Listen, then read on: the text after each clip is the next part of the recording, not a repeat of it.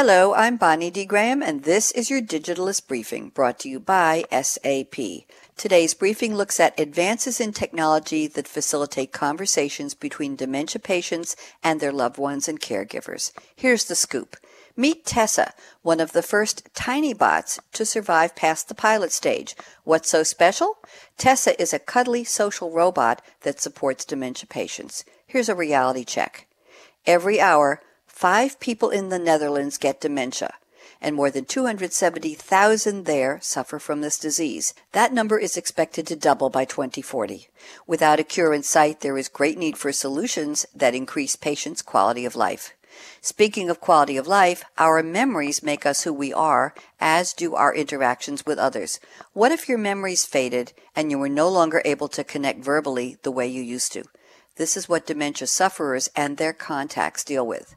Now, what if there was an easy way to preserve those memories and spark interaction between dementia patients and others?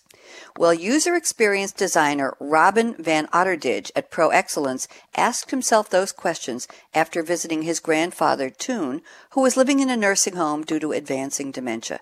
Toon was an Olympic athlete in the 1960s who earned medals for rowing in Tokyo and Rome. However, he was no longer able to tell his story to the people at the table in the dining room. That's where grandson Robin came up with the idea of an app to help dementia patients tap into their past. As Robin puts it, quote, "A way to collect stories from his life and early memories so my grandfather could share them with others in the home and preserve his gradually dissolving personality," unquote.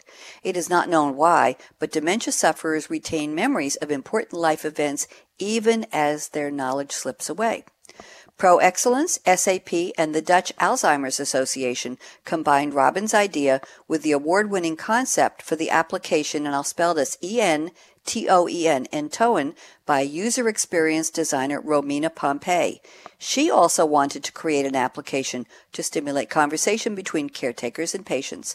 Based on Robin's and Romina's personal and professional experiences, the crew of the Mobile Innovation Lab developed a working prototype in just 5 days. Here's a little about how it works. In the first stages of dementia, patients can easily add photos, stories, videos, or music to the app on their own. But in the later stages, their families and others can stock the app with their memories. The app developers are thinking about combining the application with machine learning, so the software could automatically search for and create content relevant to the patient's life story. Loved ones can navigate through visual memories and strike up a chat, as can caregivers, volunteers, nurses, or even fellow residents at a nursing home.